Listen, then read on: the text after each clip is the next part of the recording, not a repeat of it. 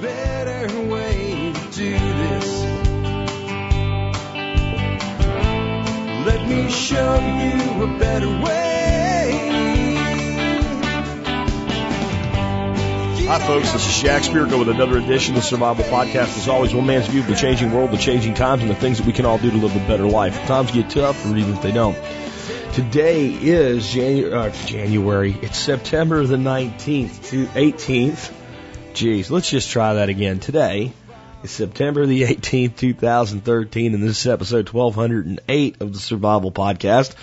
I've got a good one for you today. Evan Folds on composting, biodynamics, hydroponics, making compost teas, vortexing water and vortexing compost tea, and all kinds of great stuff. I wasn't sure how good this interview was going to be when I got his application, but it turned out Evan is an extremely knowledgeable individual, and it was great to have somebody on that could do most of the talking while I'm still mending my voice from this crud, whatever it is that I have. He's just an awesome guy, and I'm really glad to have met him, and I can tell you this will not be his last appearance on the show. Before I bring him on, let's go ahead and take care of our sponsor. Sponsor of the day, number one, survivalgearbags.com. Survival Gear Bags was born and raised right out of the Survival Podcast community, where Kelly John Doe was first a member of this community. We were only in about 4 or 5 months into doing the show. A very, very new and young community. It just had founded the forum. He showed up there under the handle Cart Pusher and put together some group buys for people and thought, hey, maybe I can make a business out of this. He did. He created Survival Gear Bags with some of the best gear and best bags you could ever put that gear into. Check him out at survivalgearbags.com. And remember, as a member of the community, Kelly stepped up right away to support the Member Support Brigade and offers all members of the Support Brigade a discount and free shipping to all at survivalgearbags.com. Next up today, Safe Castle Royal, who I call the original Survival Podcast sponsor. Back when we only had about, 2,500 listeners, and really we're just getting our feet wet. Vic Rentala there stepped up and said, we want to sponsor what you're doing. And I said, I don't know if we can do enough for you yet. And he said, I think you can. I think you're onto something, and I want to be part of it. So we set up the entire sponsorship program, including the unique way that we vet our sponsors with our listener ad council around Vic and Safe Castle Royal. And he stuck by us, and that relationship now goes back 5 years. 5 years, officially this January, Safe Castle will have been a sponsor of the Survival Podcast. Most podcasts do not last 5 years, let alone most podcast sponsorships. As I said last time when I mentioned Vic, I'm trying to think of something we as a community could do for sponsors for their 5th year anniversary. Anybody with any ideas, please let me know. In the meantime, get over to safecastle.com and check out everything that Safe Castle has for your prepping needs. And remember, they have a discount buyers club. It is an awesome deal. It's $50, actually $49, and then for the rest of your life you get discounts from them. But if you're a member of my support brigade, you get that for free. It's a $49 value on a $50 membership. So that your first year costs you $1 just from that one benefit alone. Like I said, they're huge supporters of this community, and we're lucky to have Vic and his team working with us. Next up, want to remind you guys about 13skills.com. I did get a lot of entries in finally for the badge contest I'm running. I'll get Josiah to put those all into a forum poll so we can vote on them and select a winner. And the winner will get a lifetime Member Support Brigade membership. On that note, let me flip the paper over I've got here. 12 people have signed up as lifetime members so far. I put out a post on the blog yesterday about the lifetime membership program and how to find out about it and become a lifetime MSB member for $300 if you wanted to. 12 people took me up on it so far. That means there's 8 positions left before I close the program. I might open it similar in a limited number near the end of the year. After that, it won't happen again for about a year. So I don't do it often. And if you've been wanting it, this would be the time to do it. Again, you become a lifetime member. It means you never pay again. Any rate increases, if they ever happen, will not apply to you. And every benefit ever added, you'll have for the rest of your life. With that, if you are not ready to be a lifetime member but would like to become a member of the Support Brigade, it's $50 a year, or you get a big discount if you are military, law enforcement, Peace Corps, active due to your prior service, or a first responder like an EMT, a paramedic, or a firefighter. The way to claim that discount on your membership is email me with service discount in the subject line before, not after you join. and tell me in 2 sentences or less who you are and what you're doing, or who you are and what you did of your prior service, and I'll give you a discount code and instructions on how to use it to make a great value even better. With that, I do have the housekeeping wrapped up. I want to go into our brief history segment here. We've started doing a segment where we use the episode number to look at the year in question and see what occurred. So this is episode 1209 of the Survival Podcast. And what happened in 1209? It's kind of a boring year, at least from the Wikipedia page on it. Nothing that really stands out. There was a massacre on Black Monday in Dublin. A group of 500 recently arrived settlers from Bristol are massacred by warriors of the Gaelic O'Brien clan. The group leaves the safety of the walled city of Dublin to celebrate Easter Monday near a wood at Renlaw, and are attacked without warning. Although in modern times it's a relatively obscure event in history, commemorated by a mustering of the mayors, sheriffs, and soldiers on the day to challenge the native tribes for centuries afterwards. So if you ever said the original Black Monday wasn't when everybody went shopping after Christmas, I guess that's kind of interesting. In November, John of England was excommunicated by Pope Innocent III. I keep seeing Pope Innocent showing up during this time because he was the Pope, and I guess he had a lot of control over at least the European components of the world at the time. I just got to say, any guy that names himself Innocent is probably guilty of something. Well, anyway, despite excommunication, King John continues to make amends to the church, including giving alms to the poor whenever he defies a holy day by hunting during it. This year, he feeds 100 paupers to make for when he, quote, went into the woods on the feast of St. Mary Magdalene, end quote, and 3 years from now he'll feed 450 paupers, quote, because the king went to take cranes, and he took 9, for each of which he feasted 50 paupers, end quote. So even though the king had been excommunicated, he continued to do things to try to, I guess, appease the church, showing how much power the Catholic Church had at this time and how much power the Pope had. And think about this, even if you were a king at this time, going hunting on the day of the feast of St. Mary Magdalene was considered a bad thing to do. So I guess there was no hunting on Sundays, just as there's no hunting on Sundays in some states still here in the United States of America for religious reasons. Let me say, on the separation of church and state that's supposed to exist in this country, no such laws should exist, yet they still do. You can see their roots are quite ancient. Anyway, with that, I do have the housekeeping wrapped up. Right before I bring Evan on, I want to say something about the episode we did yesterday. We did have one person go frickin' mental. I think he was drunk at 3 o'clock in the morning or something. From the audience, not a troll, and it troubles me. And I basically told him he's in a permanent timeout, and I left his posts up. He's not allowed to post anymore till he apologizes to the person he was remarkably insulting to. I've tried to be a good example of that. I've had some of my worst moments in public as the leader of this community, and I've always tried to make amends and apologize for that. And I expect no less of the members of the community to do the same. He's taken his ball and gone elsewhere. I think he's going to go listen to Carl Daniger for a while. Whatever, maybe Carl can tell him that the economy is going to collapse on a certain date again and not have it happen. I bring that up only because there were some people that had a legitimate thing like, why is this an episode? You know, why? I thought this was all behind us. And I want to just say, I want nothing more than for everything to do with Mulligan Mint and all of the parties associated with these lawsuits and stuff to go away. But I have members of this audience who have silver on loan to Rob as part of his lease program. I have people that have done business with the Mint through me for almost a year now. And I have people that are very concerned about this. And it's my responsibility to make sure that whatever information is available is given to you. So that going forward, since I'm continuing to sell silver, you can make an informed decision about whether or not you want to buy and how you would like to do so and what risk might be involved with that. I've been very open about it. So when Rob asked to come on a day when I didn't have an interview scheduled and I could barely speak, it was a perfect opportunity to get information to you. I don't want to talk about it any more than I absolutely have to, and I won't. And I don't think we'll have another full episode on it again. And the thing that Rob talked about doing on Reddit, where he's going to answer questions and all, I want you to know that, you know, I'll do a post and say, hey, he's doing it over here. That's it. I'm not getting involved with this stuff, guys. Only what I have to do. That's my commitment to you. If you have questions for Rob from yesterday's episode, you can post them. No reasonable question will be deleted. Calling somebody a liar, being a jackass, posting links to some other crap will be deleted because it's not germane to the subject.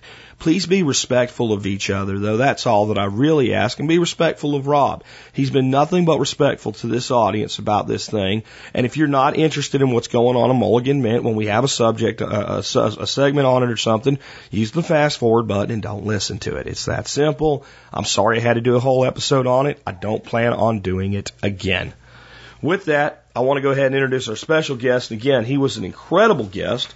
I think we'll be having him on many times in the future. His name is Evan Folds, one of the most informed people that I've ever spoken to on concepts like living water, compost tea, bioenergetics, growing soil, hydroponics, GMOs, water fluoridation, and anything in those means, staying healthy with natural means, keeping your land itself healthy, your body healthy, and taking control of your life. And that's what we're all about here. And it's a much more positive subject to be having a discussion about today. And with that, I'd like to welcome Evan to the Survival Podcast. Evan, man, welcome to the show. Well, thank you, Jack. Good to be here. Hey, you are the founder and president of something called Progressive Gardens. It's a retail gardening store. Tell us a little bit about that, first of all, and how you ended up doing this. I mean, were you into organic gardening your whole life, or like many of us, did you come about from a roundabout sort of way? Yeah, I'm more on the many of us side. It's kind of what's inspired a lot of what we do, actually, because I don't think anybody comes to the table with the information that they need to know to be successful, growing their own food and, at that, doing it successfully with, sufficient nutrient density. So that was kind of what spawned all of this. I grew up in a city, Greensboro, North Carolina. I liked plants. I was into biology. I was got a biology degree from a major university. Didn't learn any of what I do at school, which, again, is kind of sort of the passion that we bring to the table. But I was actually living in the Virgin Islands, oddly enough, and I'd gone the opposite direction after college. And wasn't really inspired with school, didn't know what the next step would be. And the roommate that I developed down there ended up working with a guy named Steve Storch. And he invented what's called the Vortex Brewer. And that's my wholesale company, Progress Earth, is the global distributor of that now. This is about 10 years ago. And I met him and found a book called Secrets of the Soil that just blew my top. And it kind of gave me, what I didn't know I was missing from school, if you will. And it really inspired me towards the greater, magical qualities of life, if you will, the life force, the subtle energies involved that kind of tie everything together. And it was from there that it kind of just, told me this is what I needed to do. And back then the banks gave you money, and I actually got a loan with a friend of mine, and we started the store. It was about almost 11 years ago now. And it was just kind of a knee jerk. I guess the immediacy of it for me was local nutrient-dense food. I just saw that as inevitable, kind of seeing the way the world was going. And we've been at it for about 10 years, and it's kind of exciting to see the world kind of coming to us now instead of us out having to beat a path. People are looking for composting and rain barrels and all of these things to be, more self-sufficient, get out of the toxicity and kind of, take the reins for themselves. So that's kind of where you find us today. Well, you bring up a word there, vortex. Yeah. So what is the significance of vortexing water?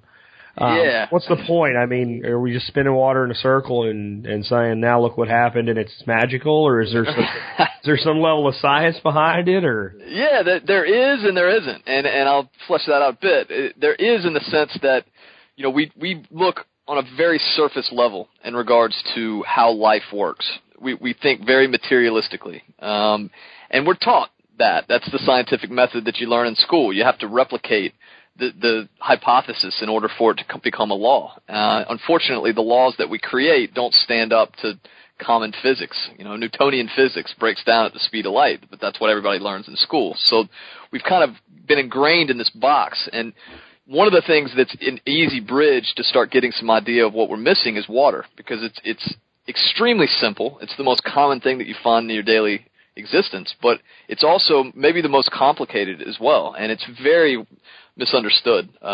you'd think as important as it is, there'd be institutes dedicated to studying it, and really there aren't in the United States. Dr. Gerald Pollack out of University of Washington is kind of on the forefront of some of this stuff, if people want to look into him. But, other countries do have institutes to study water. And the gist of it is, it's not necessarily just mixing the solution. I'd invite you to think about a river meandering in nature. A wave curls when it crashes. If you have a drain in a bathtub, the water doesn't fall through it, it spirals. So there's actually a term called implosion that was championed by a guy named Victor Schauberger, who, in my opinion, everybody should know about, and the fact that nobody does really kind of illustrates what's wrong with the world, in my opinion. But him and a guy named Rudolf Steiner, who was birthed the biodynamic method of agriculture, make up kind of the backbone of what spawned the Vortex Brewer. And so the magic moment is implosion. And if you think about how modern society uses energy, it's all explosive. It's the internal combustion engine. It's nuclear energy. It's things that are very wasteful. There's very low energy transfer. I think nuclear energy may be somewhere in the realm of 10% energy transfer. So you lose the rest in heat and pollution, and they're very destructive and degrading. Whereas, implosion is how nature works. It's what basically is upbuilding. It puts a positive net positive energy gain. You got 100% energy transfer. So at the moment when water is allowed an implosive moment, that's the moment where it changes water. And, there's about maybe over 90, I think it's estimated, different ways that water can be measured. Specific gravity, resistivity, conductivity, surface tension, pH, you name it. So the idea is not to get in there and reverse engineer water, but water has a sweet spot. And when it's allowed to implode, it can then think about it like water being wetter.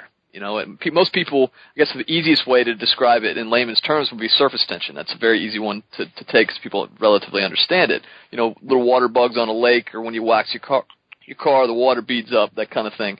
So when you have stagnant water that's been sent through straight pipes and right angles, or been filtered or industrialized in any way, it's dead. The surface tension is very high. Water is hugging itself as hard as it can, in a sense. So if you drink, in a human sense, half your weight in ounces a day of dead water, for lack of a better word, that water, you're recommended to drink half your weight in ounces a day to be hydrated, but you can still be medically dehydrated doing that, because the water's just irrigating your kidneys. It's not hydrating your cells. It's not reaching the point, the sweet spot, if you will. So making water wetter, and this is kind of a simple way to understand it, but it's true, when it's hugging itself, the cell can't access it. So it basically makes water more able to bring nutrition and oxygen to a cell, and then when it leaves, carry away the toxin. Because there's definitely something to that, because, as preppers, we store water long term. Right. And if you take water out of a container that's been sitting around for a year and you drink it, it doesn't kill you or anything, but it just doesn't taste right. And I don't mean even an off taste, it just doesn't taste right. Well, you take a glass and pour it back and forth in a glass 3 or 4 times, and, I invite folks that have had water put up for a while to try that experiment, and you notice a significant difference in the taste of the water. And that's one at a very low level way that you can understand some of the things you're talking about. Yeah, bingo. That's spot on. And it's basically, I know what you mean by trying to describe the taste. It's not one of the things that we get feedback a lot. We got people that use the Vortex Brewer as for drinking water, and you can do it also by stirring it back and forth or disturbing it in the way that you described. But, one of the things that we get feedback on when we invite people to do that, we got a lot of construction workers that come into our retail store, and we have these little things called a stir wand, and it's more or less like putting a crystal in your water. It basically creates, it offers the water a vibration that changes the molecular structure, which may be a far-out idea, but everything in existence has a specific vibration, every amino acid, every element, etc. So when water is exposed to these positive vibrations, it orients the water in the correct way. And the feedback we get, when you're in a construction site, you drink a lot of water, and it'll sit heavy on your stomach, and it sloshes around. Maybe people will play sports and, drink a lot of water. But, they drink all the water that they need, and it just hydrates them. They don't feel the same sloshing around. And you can watch it go into your skin rather than roll off of it. There's very surface ways, like you described, that you can have an experience with it, but it's a certainty in regards to water. It's much more than just wet. So we start out with water, and one of the big things you guys do, and I imagine you're using your vortex water for this, is making compost tea. Right. For folks that aren't familiar, because most of the people that listen to the show know what compost is. Right. But what's compost tea, and how and why do you use it and brew it? Yeah, compost is like concentrating soil, if you will, primarily biologically, because the thing to really drill down on in regards to compost is that microbes make compost. So if you think about a forest, the trees don't eat the leaves, they eat what the microbes make of it. That's basically what composting is. We just put it in one spot and give it a name. So what you're doing when you're composting is you're concentrating a natural process for human benefit. And you're speeding the process up by conscious inoculation of microbes, turning the pile. You can actually turn it too much, but maybe once a week. So there's things that you can do to speed the process up. In compost tea, what you're doing is you're taking a really, ideally high-quality compost that has, I like to think about the soil food web as all of the fish in the sea. And the real significance of it, because we can't see the microbes, is imagine you took all the plankton out of the ocean. The whole system would shut down. So what you're doing when you're cultivating compost is you're using microbes to create perfect plant food. What you're doing with compost tea is you're taking that finished compost, aerating water, which is accomplished through the circulation of the vortex brewer. And incidentally, you can do it in a 5-gallon bucket with an air stone and an air pump like you would set up an aquarium. But when you aerate the water, the microbes can breathe, just like the fish would in an aquarium, and then you feed the microbes organic fertilizers, kelp, fish, molasses, bat guano, etc. And in the presence of food and oxygen, the microbes grow to extraordinary concentrations. And the relevance of that is that when you have that high concentration, one, it's cost effective because you're growing a lot of the benefit. But two, it's a very concentrated means of delivering these teammates, microorganisms into your soil. And when you do, it's a bit like, you can't make bread without yeast. You can't really make soil or compost for that matter without microbes. So you're kind of stimulating the teamwork in your soil to the point where the more you mature that, the less you have to fertilize. And, think about a forest. It grows trees. You don't have to fertilize it, but it's 100 years biologically mature, and the soil's never been killed through development or chemical application, et cetera. So it's just a very efficient means of growing microbes is essentially what it's about. So how does a vortex brewer that you guys market differ from what you just described with a 5-gallon bucket? Because like a 10-gallon vortex brewer is like $500. So right. If I do it with an air stone and a bucket, what's the difference? Yeah, basically the price is most of the times it's in the pump because you need a higher amount of air influx to move the water. Because the significance of the vortex brewers, there's no water pumps, there's no filters. It's totally unimpeded circulation. You're using air through an airlift mechanism to move the water around and create the implosion. So just to be clear on the description of that, the difference in the 5-gallon bucket versus a vortexing the solution is essentially, I guess you would say treating water as a nutrient. When you vortex it, you change the water. You make what you're using within it more available to the living system. If you're doing it passively in a bucket, there's nothing wrong with that. It's still growing microbes to extraordinary concentrations. It's just not affecting the water in the same way, so the delivery is not as efficient. But I would also say that you could absolutely stir a bucket and accomplish the implosion. And it's kind of interesting to think about. If you can imagine putting a stick or your arm in a bucket and swirling it in one direction, you create an explosive vortex. The water hugs the edges of the container. It's not until you reverse the flow that you create the moment of implosion. So it's actually the reversal of the direction in a passive bucket without a drain that is what is creating the magical moment. In a vortex brewer, because you have a drain, you constantly, perpetually have an implosive vortex. So as long as you accomplish that implosion in a passive 5-gallon bucket through stirring, you really could make an argument you could do it either way. And it would take, I would say, at least 20 minutes on a stir, up to an hour, which is what Rudolf Steiner suggested. And that sounds like a long time, and it somewhat is in the modern world, but I would actually really invite any listeners to try it because it's, very rarely do we allow ourselves to sit in one place for an hour, and it's quite a meditative experience putting your intention into what you're doing, and it's actually quite therapeutic. Well, if somebody gets really good results with it, they might start to see the value in your machine so that they don't have to keep doing it every time they want 10 gallons. Well, and maybe a back door, I mean, there's always, it's a convenience thing on that level. If you're into it and you can stir it, man, we're all for it, I like that you said that. I like, see, because I would have called bullshit and probably put you off the air if you would have said, we have a special way ours goes in a circle. Right. No, it's about getting the information out there, man. That's what. You can do it. It does work. Ours will do it for you. That just gave you instant buy-in and credibility. Fair enough. You mentioned Rudolf Steiner, and another guy I kind of picked up on looking at your review, your site, was a guy named Victor Schauberger. Who are these two guys, and what's their significance to what you're doing? Yeah, well, I mentioned them as an inspiration to the brewer. That primarily, Schauberger's insight was implosion. He was a forester in Austria back in the, I think he was a forester in the 1910s, 20s, somewhere in there, and he spent basically the large majority of a year out in the woods, and he basically just intuited this relationship with water and saw all of these amazing phenomenon, like fish spiraling in a lake to catch prey, and rocks floating in a moving river, or trout sitting still in a moving stream, and he just kind of started asking these questions that really in his later years spawned inventions that, to be honest with you, it's a bit like Nikola Tesla. If anybody's ever looked into him, the information that they brought forward is really not readily available. And you can get cynical really quick about why that is, but it's the information that they were trying to put forward. Basically, free energy is, a pretty large industry these days. So, you can draw your own conclusions there. But the bottom line is he tapped into a means of working with energy in a positive way. So, for example, if you rifle a tube in the correct way, you can actually compel water to move forward rather than having to pump it.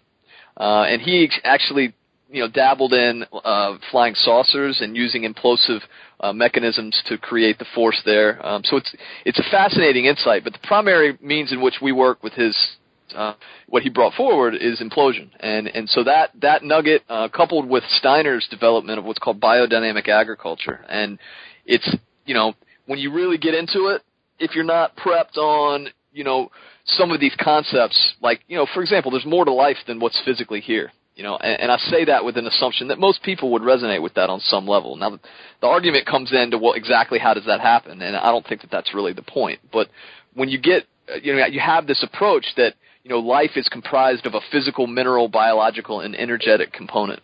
If you really look at it in that perspective, then, and you're aware of it, you can work with it. So Steiner brought forward the idea of planting calendars, the idea of sow by the moon, which is kind of in every farmer's almanac. That's a remnant of a biodynamic approach. If the moon has an influence on plant growth, all of the celestial cycles and the planets also do as well. So there's different times that are more advantageous to plant for rooting crops, to harvest, to sow seed, to do all kinds of different activities. And so he brought that forward. And then I think primarily what Steiner brought forward was a means of making compost. It can take up to a year to perform. And it's a bit like witchcraft, almost, if you will, in a good way. But you're burying cow horns. You're really taking advantage of the natural rhythms of the earth to enhance what the living system is attempting to do. And it's something that's totally, we have blinders on in the modern world regarding. So it's kind of a bit like we've lost all of the direct connection with the relevance of it. And we've kind of come to a time, in my opinion, where we can re-intellectualize ourselves to the potential of what we're doing. And Steiner's a great insight in that regard. So those two guys are definitely worth a web search, and I'd be happy to recommend some books if people are so inclined. Well, yeah, definitely. Yeah, Secrets of the Soil would be the one I would start with. It's Peter Tompkins and Bird. I can't remember his first name. That book changed my life, and I don't say that lightly. And then Steiner's agriculture course is 8 days of lectures that he gave at the request of farmers. It was actually the first reaction to chemical farming. It's interesting. These farmers in Europe were feeding their, after the World Wars, we developed fertilizers and pesticides. That's where all of these things came from.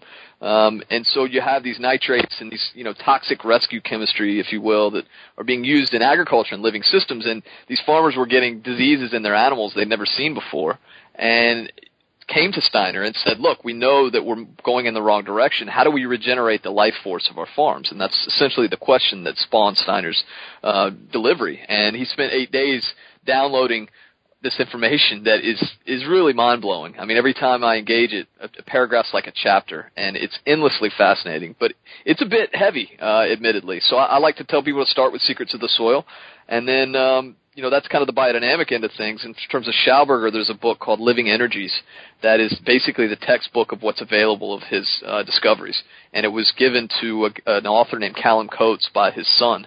And it's got a lot of the schematics in there, and it talks about the water cycle. And you'll pick things up that just make you go, that makes, it's just kind of that aha moment. That's why these things are the way they are. So, start there, and, you'll know where to go once you find those. Yeah, definitely. You had on your notes you wanted to talk about GMOs. Yeah. And I'd say here you're a little bit preaching to the choir. We've been bashing that thing in for quite a long time. But, I mean, what are your thoughts on the GMO thing and how people can avoid them? Because to me, it's a huge problem on multiple layers. But where are you coming from with the GMO angle? Yeah, well, first, I appreciate your attention to that. We need more of it in every way. It's mostly the fact, I think, that comes down to personal choice. Like for me, on a personal level, it's the fact that we can eat food that we don't know what it is just really unbelievable, So that's kind of almost a common sense one.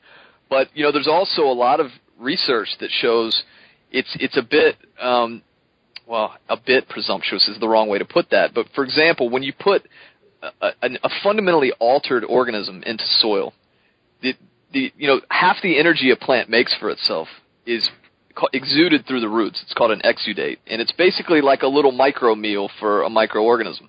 And it's saying, look, if I'm deficient in boron, here, guys, here's, food for the boron cyclers, and the boron cyclers come and get to work, And there's an intelligence there, that's a back and forth between all of life. Symbiotic relationship, I guess, would be the key word.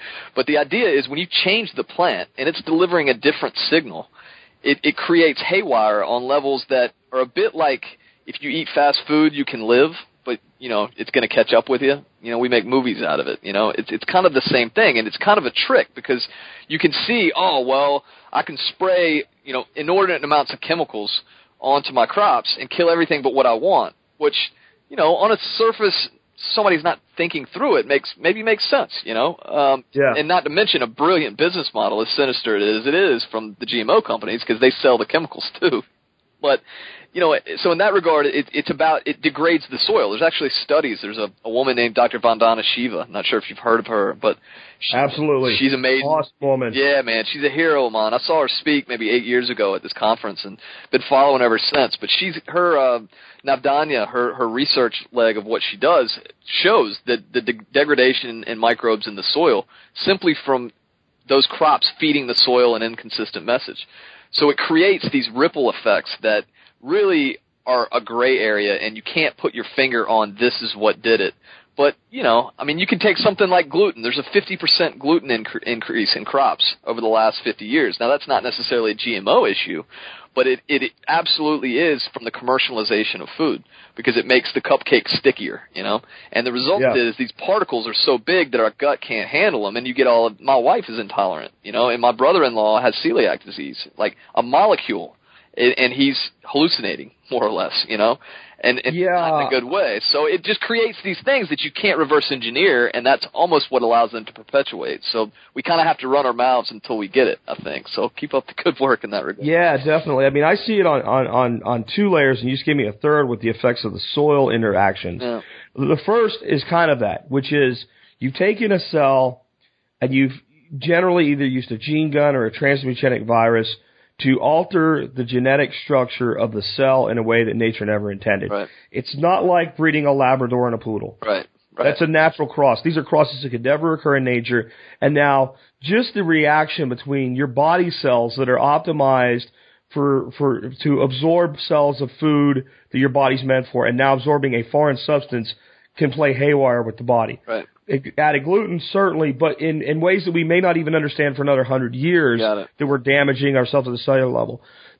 Honestly, though, the bigger concern is not that they're modifying the food that I'm eating. It's what they're modifying it to do, and you touched on it there. You're now modifying soy, which I don't think I should be eating anyway, but let's just say you are, to be sprayed with glyphosate.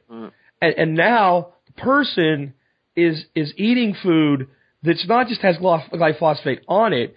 it's absorbed it through its roots in the soil into its cellular level, and now the person's ingesting glyphosate or 2,4-D or atrazine and all of these other chemicals that you would never be able to put on food and we would never be eating if you had not done the modification. Right. So even if everything they were telling us about how safe it is true, and I don't believe it for a second, but even if they did, you're increasing massively the purposeful uptake of toxin by the body, and anybody that thinks that is okay, maybe just ate too much, glyphosate-laden soy or something, and has lost the capacity to be rational. Yeah, I couldn't agree more.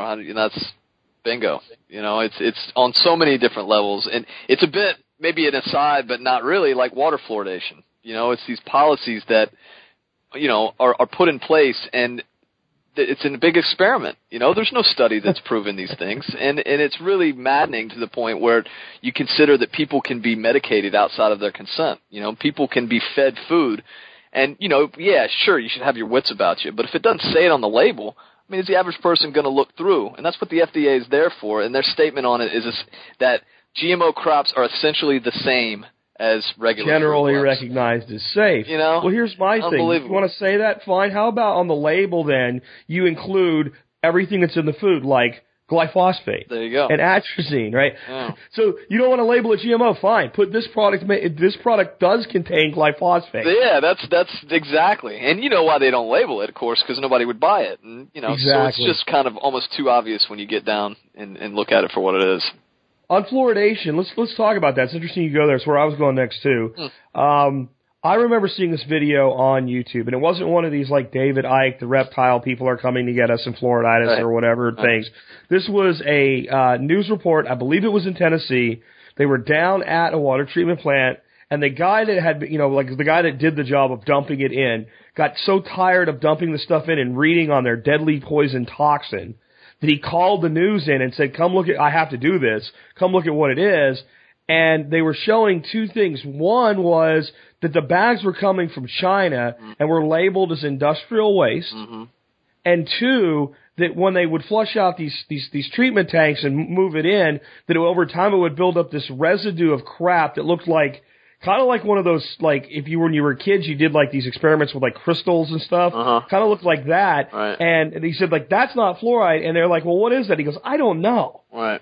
Right, so it's not just that it's fluoride, it's like, it's like, they're scraping it out of smokestacks as an industrial byproduct in China. It's a toxic substance that if you dumped it on the ground, they would put you in prison for and fine you for, but then they put it in the water and then they get it into the environment that way, and that's okay. That's really literally the way it is. And the reality of why it's coming from China, there's actually 17 distributors of either sodium fluoride or hydrofluorosilicic acid in North America.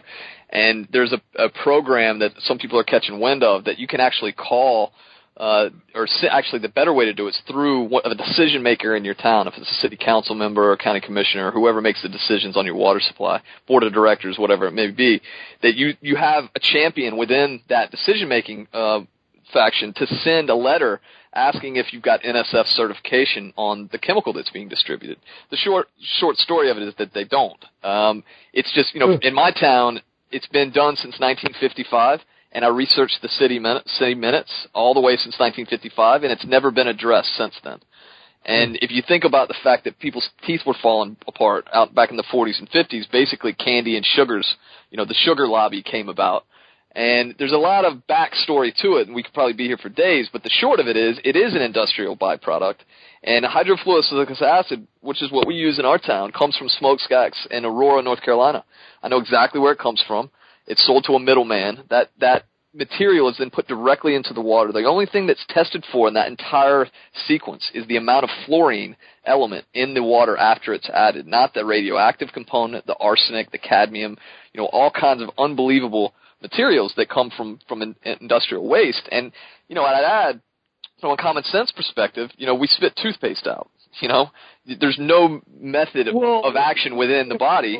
And I believe it says on the back of a tube of toothpaste, if you accidentally consume more than the recommended amount of brushing, call poison control immediately. That's exactly right. And the sad part is, what's in toothpaste is actually pharmaceutical grade. So it's not an industrial byproduct. It's not the same animal. It's actually... Hey, whoa. That's new to me. Okay, Yeah. So what you're telling me now is if Crest took the shit they put in our water and put it in their toothpaste, the FDA would have a problem with this, but it's okay for the water company to put it in our water? That's correct. Because, right. because drinking water is not regulated as a food. I like to arrows for my quiver. I didn't mean to talk over you, but really that's... Because I've been, every time I bring this up, I'm painted as a tin hatter and stuff like that, and I'm not. I mean, I'm one of the most rational survival voices there is out there. Right. And to me, taking industrial waste and put in my water, I had a problem with that. Right. The fact that you're telling me what goes in our water can't go in our toothpaste. Yeah, no, it's made specifically for that purpose, and the problem is you have local jurisdiction over fluoridation. In other words, in my scenario, the local board of directors, our water supply was transitioned to a public company, which is a nightmare in and of itself. But the people that decide whether it goes in, they're essentially saddled with all of the precedent that they've developed to establish the infrastructure and all of these things, which resist them from dealing with it. But this hydrofluorosilicic acid, like you said, it's a pharmaceutical grade in the toothpaste, and you put it better than I did. You can't put what's in the toothpaste in the water, but the other way around. So from a local decision-making standpoint, I can call the CDC and say, well, why do you mandate, and not mandate is the wrong word, why do you endorse fluoridation to be a policy? And they say, well, we didn't make you do it. And that saddles the local municipality without the resources to test it, saying, well, we have to trust the expert. And then the burden of proof is on people like you and I who are, putting the right foot forward but don't have the resources to test it.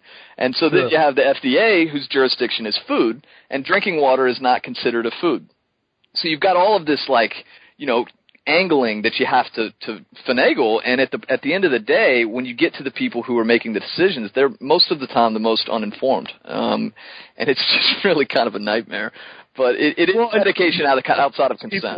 Most of these people, their expert would be their dentist, right? Who's brainwashed by the ADA, and they would say, well, Frank, is there? The guy's probably had his kids going to this dentist for 15 years. Right.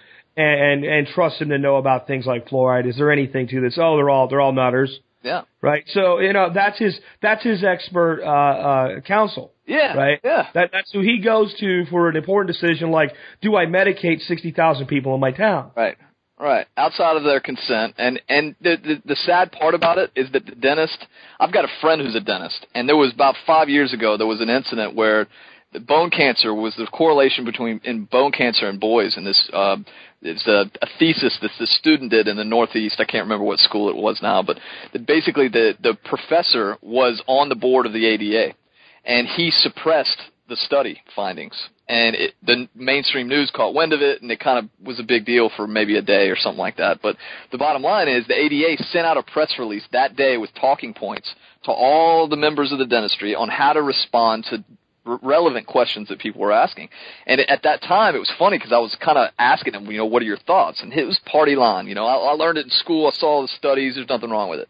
And he saw this email, and it got his wheels turning. And he read a book called The Fluoride Deception, and maybe you heard of it. And it's a very good treatise on how ridiculous the policy is. And he's since changed his ways, and he works in a low-income in Duplin County, maybe 10,000 people in this county, and he uses a calcium supplement. He doesn't use fluoride in his practice. So it's absolutely attainable. It's just outside of the norm. And I'd just say that going to the dentist and getting that recommendation as you described is no different than going to a doctor and they give everybody the same pill. They don't have to change your diet. They're going to the extension service and saying, here's your Roundup and your Miracle Grow, Yeah. If you trust them for that, then I guess you trust them for everything. I mean, I also look at it this way. I believe it's very detrimental to our health, especially given the source. But I think the fluoride itself, used internally that way, is a toxin. Yeah. We know that. But if it was good, if it actually did what they said, I still don't feel government has a right to medicate people without consent. Right? So it would be like you have bronchitis, right? And it's a bacterial bronchitis that penicillin really will help, right? I would have no right as government to come knock on your door, go, I heard you have bronchitis. And you're like, yeah, I got bronchitis. And I say, okay, come out here. And we grab you and give you an injection of penicillin. And I go, right, that'll fix you right up. But I didn't want that. I don't care. Right. Go back in. Now, people would look at that and say very clearly, it doesn't matter that it's a good treatment for the illness. There's no right of authority to do that. Yeah. And then my next question to them, how is it any different then that they put this substance into your water? It's really not. I mean, it's against the Nuremberg codes, the medicate outside of consent. That's established international law. And the bottom line is it's also indiscriminate. I mean, what's stopping you to drink 5 glasses of water a day and I drink 10? Would any doctor in their right mind deliver twice the medication on happenstance? That's not a way to responsibly deliver medication. What's the fraction of fluoride that gets applied to the teeth versus the amount of fluoride that ends up in the body when given in something you would consume? Right. To me, it's always been like, well, suntan lotion prevents sunburn, so drink your suntan lotion. And it might prevent your lips from getting burned. That's perfect. Right? But it's not going to actually help in the way that suntan lotion is designed to work. No, that's precisely it. And at the end of the day, it's really indiscriminate medication against consent. And the problem is if you buy a fluoride filter for your home, majority of ones that are available other than reverse osmosis are made of bone char. They actually take animal bones and they burn them and char them up like charcoal, and that's the filter, which should tell you everything. Fluorine, the only form it occurs in nature is calcium fluoride, which is, if you have people that are into rocks and gems, is fluorite, and it's pretty stone, but it's very insoluble. You can't dissolve it in water. The HFS and the sodium fluoride that are used are extremely soluble, which is why they're so caustic. And like you mentioned previously, they'd be fined millions of dollars for releasing it into the environment unless they did it slow release through the water supply. And the sad part, to top it all off, is 0.5% of water is actually ingested through the public water supply anyway. So, the majority of it is agricultural or industrial based. It's literally a slow release toxic waste. And a huge amount of it, even when consumed, is released as urine and other waste and goes into our sewage systems where it's not filtered out no matter what they do, and it ends up, again, right back in the same place. So we're taking a toxin dumping on the planet and throughout our biological systems no matter what. I agree, filtering is probably the best option there for people, unlike myself, that have a well where, we don't have somebody adding to our water. Right. Well, lucky, because it's something that you got to keep your wits about you. Because the one thing I would say, because you could spend an hour talking about the health detriments, but look into the calcification of the pineal gland, and it's something that's not very well understood. But the pineal gland is arguably the root of consciousness, and there's very new research that shows that fluorine accumulates in the pineal gland, and it disrupts our ability to carry our will into action, and it's crippling, and there's no smoking gun. And to my mind, in my personal opinion, I believe very strongly that it's one of the major reasons why people can't wake up to what it is that we need to do to make sense of the world we live in. I don't want to be like I said, a tin hat conspiracist or anything, but here's how I look at this. If you're the government, and even if in the beginning when you implement this policy you've listened to dentists or whatever, and you believe that you're doing the right thing, if it happens to have a byproduct of making your citizenry more compliant, so much the better. And if you're a pharmaceutical company who treats illness rather than cures disease, so much the better. Yeah. Right? I mean, you look at, I just talked about this the other day on the show. Why do we have a Food and Drug Administration? Why don't we have a Food Administration and a Drug Administration separately, right? Good point. It's because these two industries are wholesale largely owned by the same people, with one making you sick and the other treating your illness. Wow. And if you lay on top of that the fact that we've been doing something now for about 80 years that impedes a person's ability to think cognitively, and you look at the average dumbass in our society, it starts to answer a lot of questions. Wow. We're trading arrows for the quiver, because I honestly, as much as time as I've spent in this, I've never thought about the FDA, the Food and Drug Administration. That is kind of blowing my mind right now. Well, it's like alcohol, tobacco, and firearms. Yeah, it is, right? I'll tell you why, because that makes no sense. Alcohol and tobacco, okay, right. I get it. Highly taxed, both kind of like a drug, sort of like a pseudo drug, a legalized drug. Okay, firearms. I don't know about you. I've never sniffed gunpowder. or like free-based brass. Oh, But why put those three together? They're your three main barter implements outside of the financial system. That's if you go to any true. society run on a black market, it's guns, cigarettes, and booze that the majority of transactions occur with. That's wild. I appreciate that perspective. And I just want to be clear about one thing, just so that we can frame this properly. The federal government does not mandate fluoridation. Not at all. No. They have, but here's the irony, is that the Surgeon General calls it one of the 10 best public health campaigns in the last century. So the policy is a healthy over and above endorsement, and then putting the ability to remove it and add it on a local level. Correct. So they set themselves up as the expert. Hey, believe us. And your local municipalities, the burden of proof for you and I walking into the city council is we'll prove that it's bad. Whereas, of course, you should prove that it's good before you put in. That's a whole other discussion. But the point is, you can call the CDC and say, well, why are you making us doing it? Like I said, and they say, well, we didn't make you do it. And and round you go because the local municipality can never prove it. So I say that also to inspire people. Every day, I'm pretty. You can do this at the local level. You can do it at the level. Exactly. Yeah. You can do it. Don't feel like you're burdened to something that you got to change a federal law. I feel like they flicked a booger off of themselves onto the local government. So if there's ever a lawsuit, they're not liable. Well, that's totally true. And that's actually the way you go about it locally is you make the city attorney aware of the liability because you tank this stuff through the town and there's in Massachusetts there was a spill of HFS and it ate the concrete and it didn't hurt it didn't hurt anybody, but think about the liability there. And does your city attorney have insurance for the fluorine you're tanking across town? No. Yeah. So that's what gets them moving. Not it's bad for you because then you got to carry the burden of proof. You hit them in their pocketbook and then they start listening to you. Interesting. Yeah. So hey, look, let's switch gears a little bit. Yep. We are really big on self-sufficiency around here for a lot of reasons. You're big into food production and things like making nutrient-dense foods and things like that. Organic, composting, bioenergetics, all this stuff. What do you think the best thing a person can do to become self-sufficient in food production is? Oh, if I had to boil that down, I would say start a compost pile. Simply because it's free and it's easy. The main idea being that you have to add the microbes to your compost. Something that really, I see it almost every day. Somebody that has a compost pile and is turning it and going through all the right motions, maybe balancing their carbon and nitrogen ratios, these kinds of things, doing everything by the book, but they haven't fully considered microorganisms. You can't, and I'll say it again, you can't make bread without yeast.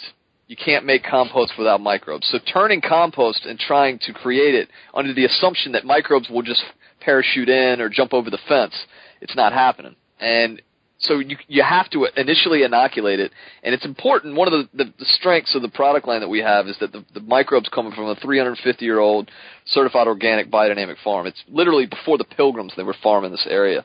And so it's been in the same family the whole time, never farmed chemically once. And the soil food web is completely intact. So when you brew these microbes up and use them in your compost or your landscape, you're adding a full complexity of the potential of life, which I would add, we know 5% of bacteria and 10% of fungi at the rate of discovery. So we know relatively nothing. So when you buy a natural product that has organisms printed on the label, it's not bad, but that means a human selected them because we know they're good and added them to the product. And that's extremely limited, And the numbers you just gave, we know the surface of the moon better than we know the fungi and bacteria in our soil. That's true. It's kind of alarming how little we know. But the cool thing is, it's not that you have to figure it all out. I mean, you can restrict the calcium a chicken gets, and it still lays an egg. You don't have to understand how the alchemical process of that happens, or a worm gut. What it eats. Its manure is 10 times higher in phosphorus and 15 times higher in calcium. How that happens, there's no scientist on earth that can tell you, but it doesn't mean we're not going to eat eggs or use worm castings. You know what I mean? So you don't have to get into the complexity, but just know, be awed by it, and find something that's from a natural source. And if you start with that, you'll have success. Because, if you read about composting, what you do is you add a cup of garden soil to the pile. The point of doing that, most people don't think through why they're doing that, but the reason you're doing that is to add the microbes. Unfortunately, if you live on a developed piece of property, it takes 1,000 years to make an inch of soil. And if you develop a piece of property, you're going to take the top 2 feet of soil off to raise the land. You're going to bring in cheap fill that's sanitized, and the contractor could care less the biological diversity. So the point is, you're dealing with an insufficient deck, you know, and if you don't consciously add it back, you're not going to be able to really take the system to where you don't need to fertilize and where it takes, you know, it gets on its own 2 feet and takes care of itself. And that's really, if you boil down what we do in a collective sense, it's kind of a garden consultant. You know, it's how to empower people pretty much to do what it is that you're empowering people to do, is take care of themselves, you know, and not be yoked to a product line indefinitely. And we find that to be a much more compelling business model that fits with our values, but we also find it to be a better business approach because people get really excited about it and they tell more people. Yeah, sure. You don't want to make somebody a customer for life. You want to make them a customer for life by their choice. So in other words, I'll come back to you for the things I need, but the things I can do on my own, I'll do on my own. That's right. Because there's some low-tech solutions to some of these issues. So, for instance, when we clean out the chicken coop, we make a great big compost pile using the waste from that, household waste and a lot of other things. That brings a lot of diversity, and there's a lot of bacteria going on there. But the other thing we'll do is we'll just take a big 15-gallon Rubbermaid tub like they sell for feed use at Tractor Supply. We set that next to the compost pile, and we fill it with water. And every day the geese go shit in there. Right. So as the composting's being done, every other day we're dumping 15 gallons of goose shit-infused water into that compost. And it just takes off. That's cool. And you go, you know, you get a pile 21 days, it's fully composted. And the interesting thing is you get a lot of life into your compost. You don't lose the volume you would expect. When people make a compost pile and they just throw all their kitchen waste in there, they don't really turn it, they don't really infuse it with anything, they end up with, like, you know, you start out with this pile that's, you know, 2.5, 3 feet high, and they end up with like a foot of compost. Right. When you compost with these life-infusing methods you're talking about and I'm talking about today, you don't see that volume dissipation. Right. Yeah. And that says something there right away. You're burning up less. Yeah, well, it's interesting because you can approach that on several levels. You know, one of the reasons the cow is used in biodynamic agriculture is because a cow has 4 stomachs, and it completely digests what it ingests. And so if you compost a ton of cow manure, you end up with about a ton of material. If you do the same thing with horse manure or, you know, other forms of manure that aren't as properly digested, if you will, then you do lose some of the volume. But the interesting thing is, in an easy way to think about it, because people, you know, they ask a lot, you know, what do I have to do when I'm composting? And people feel overwhelmed because they feel the responsibility of having to turn it and do all of these different things. And the simplicity of it is, if you have your pile and it's not properly inoculated, meaning you haven't added the microbes to the pile sufficient to accomplish the composting, then nothing happens unless you turn it. You know, and the exercise is essentially one of oxidation. You know, you're exposing the material to air and you're changing it, you're stabilizing it, but you're making mulch. You're not making humus. You know, humus is the end result of biological decomposition. So, and I would also say, I'd be very interested in your feedback. I'd be happy to send you a sample to try out and, you know, maybe talk about on the show to add to your operation, because, you know, one of the things that's important to remember is that the microbes that make manure in an animal gut, because we got to remember, it's no different than us, right? When you get sick, you have to take antibiotics, you eat some yogurt or probiotic when you're done. The compost is the gut of your landscape, but the microbe flora are different. So the microbes that make manure are different than the microbes that make plant food in the soil. So what happens a lot in our town, we have a big turkey manure, turkey industry around us, and we got a bunch of pine trees. We're on the coast in North Carolina, so we got pine bark and turkey manure. That's 99% of what you can find in bulk. And I've done the biological testing on all of it. It's not really compost at all. It's called compost, but it's not in the true sense of the word. There's nothing alive in it. They don't use anything living to create it. They make it on concrete floors, they steam it, they turn it, they oxidize it. The point is, it's mulch. And the problem is, when people use manure, and this would be the same for any animal, more or less, when you use manure in a dead soil, you're kind of spinning your wheels, because the manure has a soluble relevance as a fertilizer, don't get me wrong, on some level. But the majority of the product is not made available until soil microbes can work on it. So, you know, what I like to tell people in terms of keeping these things in check is, imagine mowing your lawn. You know, when you first mow it, it's green. After about a week, it turns brown. So the idea is, it's nitrogen-based when it's fresh, the greens. It's carbon-based when it's brown, and it's aged. So you want to balance about a 2-to-1 to volume carbon to nitrogen. And if you get that right within a general range, you don't have to measure it or anything like that. It's more of a feel. But when you get that right, the microbes have the carbon they need for energy and the nitrogen they need to reproduce, and the system can sustain itself on a much more efficient level. So, that idea of the browns and the greens, what's happening with the greens is that the microbe is fixing the nitrogen to a carbon molecule, and it's keeping it in the soil as fertilizer. Whereas if you just let it age, what's happening is it's just off-gassing. 80% of the air that we breathe is nitrogen. So it's basically 4 fertilizations a year, if for example, if you can keep your lawn clippings in your lawn instead of bagging them. So there's all kinds of benefits that you get in terms of being self-sufficient in that regard. Very cool.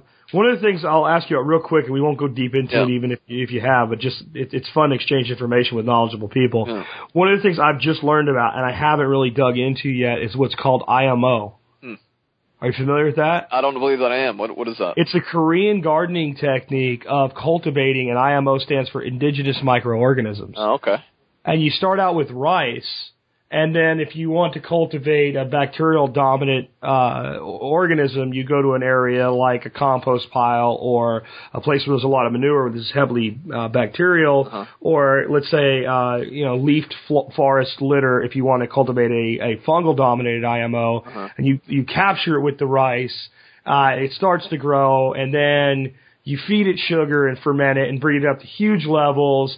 And then you want to teach it to, once again, basically toughen it up so that it can go back into tougher environments. So now you feed it like a bran or a carbon-based thing. And there's like 4 levels of it. And by the 4th level, you could use it at any level, but by the 4th level, it's fully developed. That's cool. That's a bit like EM, effective microorganisms, which is an anaerobic approach, and it actually came from the West, from the East, over in Japan. But no, I'm not familiar with that acronym. I'll look more into that because that's totally irrelevant, man. You want to get the microbes where you are, ideally. Yeah, that's they're cool. adapted. Like you were saying, what made me think about it is when you were talking about where you guys are working with the stuff being there for, back before the Pilgrims was being, cultivated and hasn't been disrupted. Right. And there's a lot of those, those 95% of bacteria and 90% of fungi we are not aware of even that they exist, still floating around out there. And by cultivating them, we can turn them on even if we don't understand them. There's 2 more things I want to cover with you before you go. One is, look at your thing and I see bioenergetics. What is bioenergetics? Yeah, it's a word that, we talked about biodynamics a minute ago. And if you look into Steiner's lectures, it's a bit like, it's kind of like maybe like Jesus never knew there was going to be a church. You know what I mean?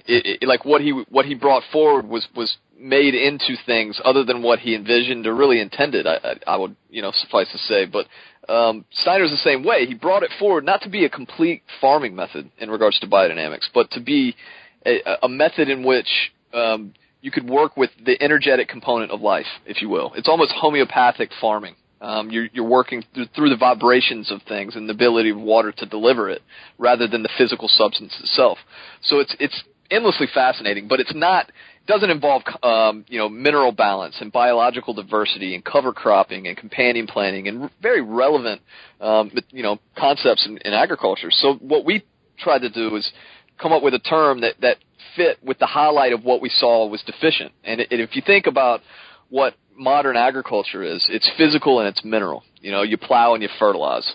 If you think about organic agriculture, it begins to incorporate the biological realm, but both of them completely ignore the energetic component. So biodynamics encapsulates that energetic component, but it ignores the other ones. So what we tried to do is bring it all together. Not to say that, properly draining soil and mineral balance aren't relevant, but that it's not the entire story. So when we consult people, we actually have a 10-page questionnaire, and it tends to teach people about their farms. It's asking them questions that a lot of times they've never considered before. But we can actually get to a point through this information where we can completely consult with you in a third party without even visiting your property. And we do it through the physical, mineral, biological, and energetic components. So, it was described to me one way that resonates. Conventional farming is drowning. Organic farming is treading water. And, I would say bioenergetic farming is really going swimming where you want to go. It's really the most effective means at regenerating a living system rather than just kind of keeping it status quo. So the uniqueness of it is primarily the energetic component, but it's also heavily steeped in biological diversity. And then we do an Albrecht approach to the mineral balance, which is, basically not managing the pH, which is all the extension service will do. They'll tell you to add how much lime to add based on the deficiency of, your exchange capacity. But, if you have too much calcium in your soil to begin with in your base saturation, and you got a low pH, which happens in our town, we've got real sandy soils, the recommendation is to add lime. Well, lime is calcium. So you're just adding more of what you got too much of, but you can still move the number. So the number is the afterthought on the pH. It doesn't. Are you saying that the mineral balance itself will move the number?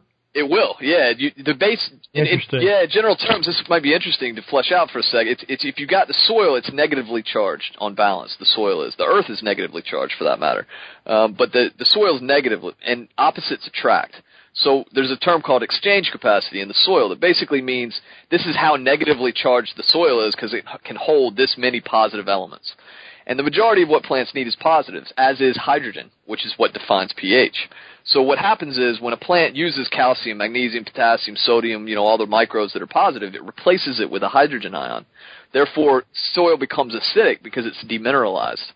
So what you're doing when you're adding the lime is you're adding calcium, positive element, which displaces the hydrogen, therefore the pH goes up. So if you want 60% calcium in your base saturation and, 20% magnesium, 10 potassium, there's a sweet spot. And this is established agronomy since the 40s. It's not used in very heavy mainstream circles, but it's common knowledge. When you get that sweet spot, 60, 20, 10, 7, generally right, the pH is always perfect. So it's kind of the afterthought, because if your action is driven by the pH, like I fleshed out, if you got 70% in your base saturation and a low pH because you're missing everything else, the lime will make the pH number right, but you're creating haywire in your soil. So let's swing this the other way then and look at it from another standpoint. So you got acidic soil, I've got alkaline soil. Right. I've got 7.6, 7.8, right. Some places a little higher. My natural ecosystem here is somewhere between like a scrub oak thicket and a sagebrush steppe environment. Right. Huge amounts of calcium in the soil. Right. Calcium, caliche, right. or ocean rock underneath the ground. Right. Some places the soil is only a foot before you're hitting white old ocean bed. You pull it out of the ground. Wow. It looks like concrete from a distance until you get up close and see all the little shells and fossils in it. Wow. And I'm working with animals and putting lots of manure into the soil, running tractors and things like that, moving the chickens, the geese around, trying to put more bacterial activity into this stuff. Yeah. But it's a struggle, and it's not the easiest environment to work with for sure. Yeah. Well, in that scenario, what you typically use in a pH, a soil that has too high an oversaturation of their base saturation, is that you use things like sulfur. Correct. And sulfur. That's the extension. Yeah. Ag extension. We can say put sulfur on it. Yeah, and that's true to an extent, because you're basically trying to eliminate things from the soil. The problem is if the soil is so compacted that you can't get it to move anywhere, it's a bit of spinning your wheels. So the potent approach that I would take if I were you is biological. And I know that you're doing all the work with the manuring, but take that concept that the microbes in an animal gut are not the microbes you want making the plant food for your soil. Correct. I think that a very simple short-term inoculation of your composting operation and introducing a greater diversity of soil microbes into the scenario would change everything for you. Now, on a gardening standpoint, that's easy, and we're having really good results already. This is a property we just moved to this year. Right. So we went from I had this booming property in Arkansas. Years of love went into it. Oh, wow. It was just, and this is exciting here, but it's new. So I'm willing to take a step back to go forward, so to speak. Right. Gardening level, gardening spot, a few hundred square feet or so, no problem. Yeah. How do you take that approach out to the 3 acres that I'm trying to manage? Well, essentially, it's not. You don't need to use as much as you might think, because you're growing the concentration to such an extraordinary concentration you can't even really fathom it. It's kind of like thinking about $1 trillion. It's just off the charts. So what you're looking at is when you brew the tea. What I normally recommend, not knowing any intimacy about a scenario, is I make the assumption that the soil is dead, and it very well might not be. But whatever you're going to do is not going to hurt anyway. So what I normally recommend is 20 gallons an acre year one, and intensively. I'd say at least 3 times during the season. Ideally every month. The more microbes you deliver to the soil, the faster they build a neighborhood, if you will, and it doesn't really become productive, and people can't move in until it's finished, So you kind of want to get as many out there as upfront as possible, and then once you've got the results that you're looking for, and you can ensure that you have the biological diversity into the soil itself, you can then cut that back to 3 to 5 gallons an acre. That's not much at all. It's not anywhere near what I was thinking. No. Let me tell you something I'm doing that's sort of similar. It's starting to show some results already. Yeah. I've put in I'm going to call it was, designed to be an aquaponic system eventually. I'm going to call it aquaculture system for right now. Yeah. Running just goldfish right now while we're establishing it.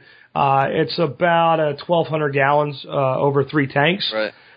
Gravity fed, 1 pump up to the top. You've got multiple flows coming down, dropping, oxygenating the water.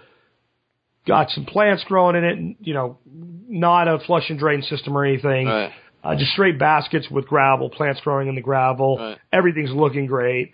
What we're doing is I have hose bibs at each location that the water drops from one tank to the other. Mm-hmm. So at any one of those locations, I can hook a garden hose up to it, turn the water on, and I'm spraying that water out onto the land, and then recharging it with rainwater out of the range catchment system back into it as my water exchanges. That's slick. And that's like so passive and so simple. And my land's mostly flat, so much so that even the parts of the land that are a little bit higher, even with that pathetic little pump that's doing that little bit of work, I can put that water anywhere I can reach a hose to. Wow, yeah, that's slick, man. That is an aquaponics system. Correct. I mean, it's just the ponics part is the land itself. Right. Well, no, absolutely. You're just taking it basically because you're well aware of doing that microbes are what creating the plant relevance there. So that's the thought. And here's kind of a perfect example that I think is good you brought this up because it's kind of that assumption that the microbes that are needed are already there. You can't take that for granted, and it's ironic because again it's like composting. What defines the process is biological diversity, right?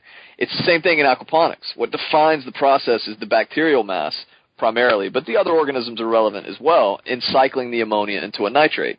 So what normally people do when they set up an aquaponics system is they wait. They charge it with nitrogen. They wait for the cycling to get up to speed, and it can take 6-8 weeks sometimes, Yeah. But it's passive. I mean, why would you not seek out the most broadly diverse biological source that you could find and add that to your system up front? You know? And when you do that, not only do you cut down your cycling time, but, a lot of people use worms, and worms are amazing, and their manure is entirely relevant because they're a soil organism. Correct. So the bacteria that they harbor in their gut is of the soil, unlike a cow, So in that respect, you don't have to really take the worm castings into another form. But if you think about what worm castings are, there's about 1/4 of the fungal diversity you'd find in an average compost. No protozoa, no nematodes. So all of the higher organisms are vacant, and you're really only working with, an insufficient deck, I would say. So what happens when you take those castings, though, and turn them into a tea or that juice? Does that then encourage the growth of those other flora? No, it wouldn't unless they're physically there. And the point is, you can put worms into a batch of raw organic matter, and the worm will do its thing because it's got what in its gut, just like we do. When we eat, it digests it and makes manure. But it doesn't necessarily like to eat the paper or the dead root. It wants to eat what's eating the paper or the dead root. Gotcha. So when you add not only a broader diversity that it might have in its gut, but also the higher organisms that justify, it's like stocking a lake with like just bass, It doesn't have anything to eat, it's not going to work, Correct. So it's that same mindset is diversity. And worms have a great diversity, and you can make some good compost tea out of it, but you're not brewing the diversity of fungi, protozoa, and nematodes. Nematodes are what you could buy it in our garden center as an individual organism. They're grown in a lab, and they treat grubs and fire ants and all kinds of amazing things. But you don't get any of that from worm castings because it's not a complete soil food web. What do you guys do with hydroponics? I've noticed that you guys are involved with that as well. Yeah, no, we do kind of everything in between. We do hydroponics, aquaponics, soil. We work with commercial growers. We, help them think about their water. We have hydroponic nutrients. Our goal there is to kind of, again, kind of the thread of why I found you guys is to empower people to do it themselves. You can build a hydroponic system out of a 5-gallon bucket and a silo cup. As long as you got the nutrition in a complete form and the pH ability of managing the pH of that solution, you can grow a 40-foot tomato plant in a 5-gallon bucket. There's really nothing to it. So, hydroponics can be made complicated just like anything else, but in the end, a plant is a plant. It wants what it wants wherever it's growing, even if it's on Mars. So if you take that into account, you provide the utmost of mineral diversity and, I would argue, biological diversity, the plant's going to figure out what it wants, and it wants to grow. It's not a human responsibility to grow a plant. So that's kind of the way we try to connect with people on it. Make it simple, give someone an experience, and it's really fascinating to see roots grow and see how fast plants can grow when the concentration of what they want to eat is idealized. And that's really the technology of hydroponics. Yeah, and it happens in any place you give a plant water. So one of the things I'm experimenting with in this little aquaculture, aquaponic system, whatever you want to call it at this point, is chufa. Chufa is also known as earth almond. They make this like milky almond flavored stuff out of it in Spain. It's real popular. Jugo de something. It's very high in fat. It's one of the highest oil rich things you can grow. It's a member of the sedge family. So it can become invasive, and it grows in this, sedge, and your ruminants aren't going to really dig the green part. So the tuber's the main thing, but if not managed properly, it can become invasive. Right. It's a great human food, high protein and fat, right? But you pull it out of the ground, you got all these little tiny tubers about the size of half a peanut. You got to get all this dirt off of, and it's a pain in the butt. But you grow it in gravel and an aquaponics system, and when you're ready to harvest it, you just yank it out and hose it off. That's it, man. That's right? Like people say the same thing about spinach. You know how it crinkles? You got to get all the dirt out, Yeah. So you don't have to deal with that. That's a trip. But what I'm getting at is so you put these little pots. I have them half deep in the water, sitting on top of cinder blocks in these tanks, and they have this root structure just going everywhere into the water, and just taking all that nutrient up, and it's amazing what happens when you turn that principle on vegetative matter that generally doesn't grow in that environment. This is something very, very new to me that I have been prodded for 5 years by the audience to do, and it's like I'm set up for it now. I can start experimenting with it. That's cool, man. That sounds like you got a good setup going on there. Well, it's in progress. I've got a guy and my intern out there right now working on enhancing the rain catchment system as we speak. So, because we want to rely less on our well water, because of course it's very alkaline in its own, because it's being pulled. The aquifer is old ocean floor. Right. I mean, that's the only way to describe this stuff. So, dude, I have had a great time talking to you today. You're one of the most informed and insightful guests I've ever had on. Wow. Can you tell people, if they want to learn more about your stuff, get things from you, get in touch with you, what are the websites they should use to do that? Yeah, well, thanks for that. Go to, our retail website's progressivegardens.com. It's kind of got a little bit of everything.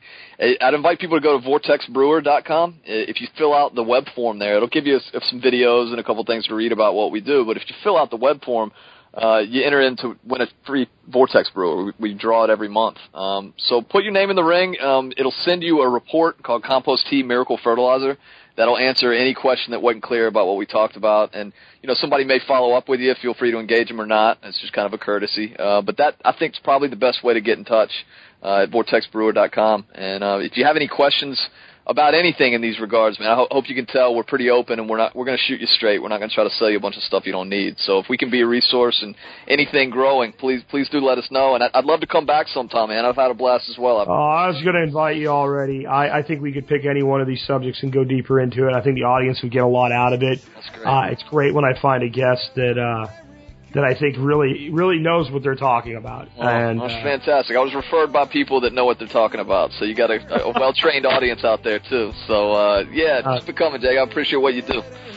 Well, the best interviews on this show always come either from the audience directly, an audience member, or someone that the audience has contacted. I'm often asked, go get in touch with so-and-so and get them on the air. And I'm like, you go get in touch with them. Because if somebody that responds to audience members and takes a little bit of time to at least understand who they're coming to talk to, it doesn't submit me a guest form that looks like an infomercial waiting to happen, always ends up being a great interview. This one was no exception. So, Evan, thanks, man. And I think we'll be working together quite a bit in the future, and you're welcome back anytime. Oh, well, that's great. Thanks again. Look forward to it.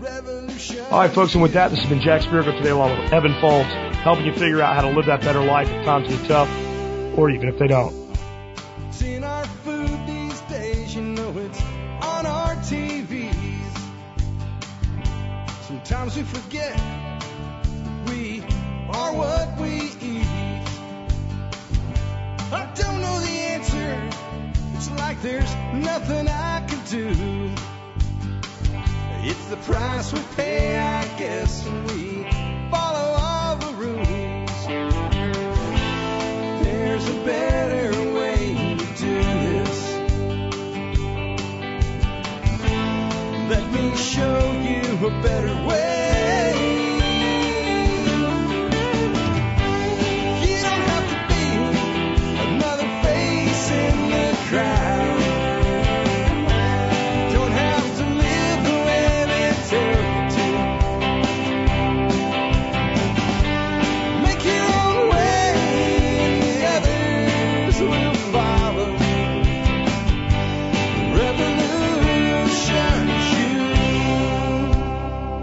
Revolution is you.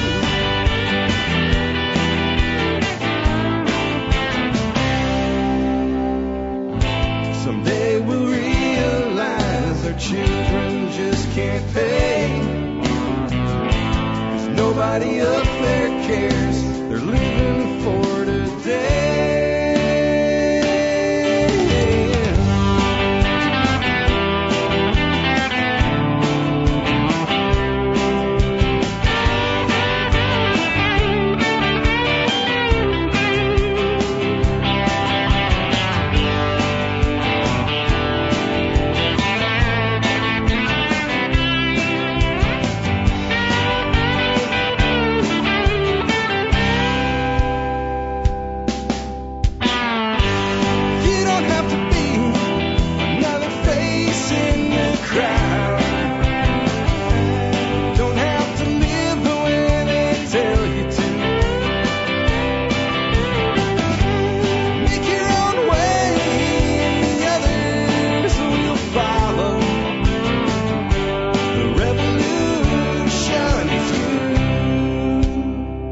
Revolution.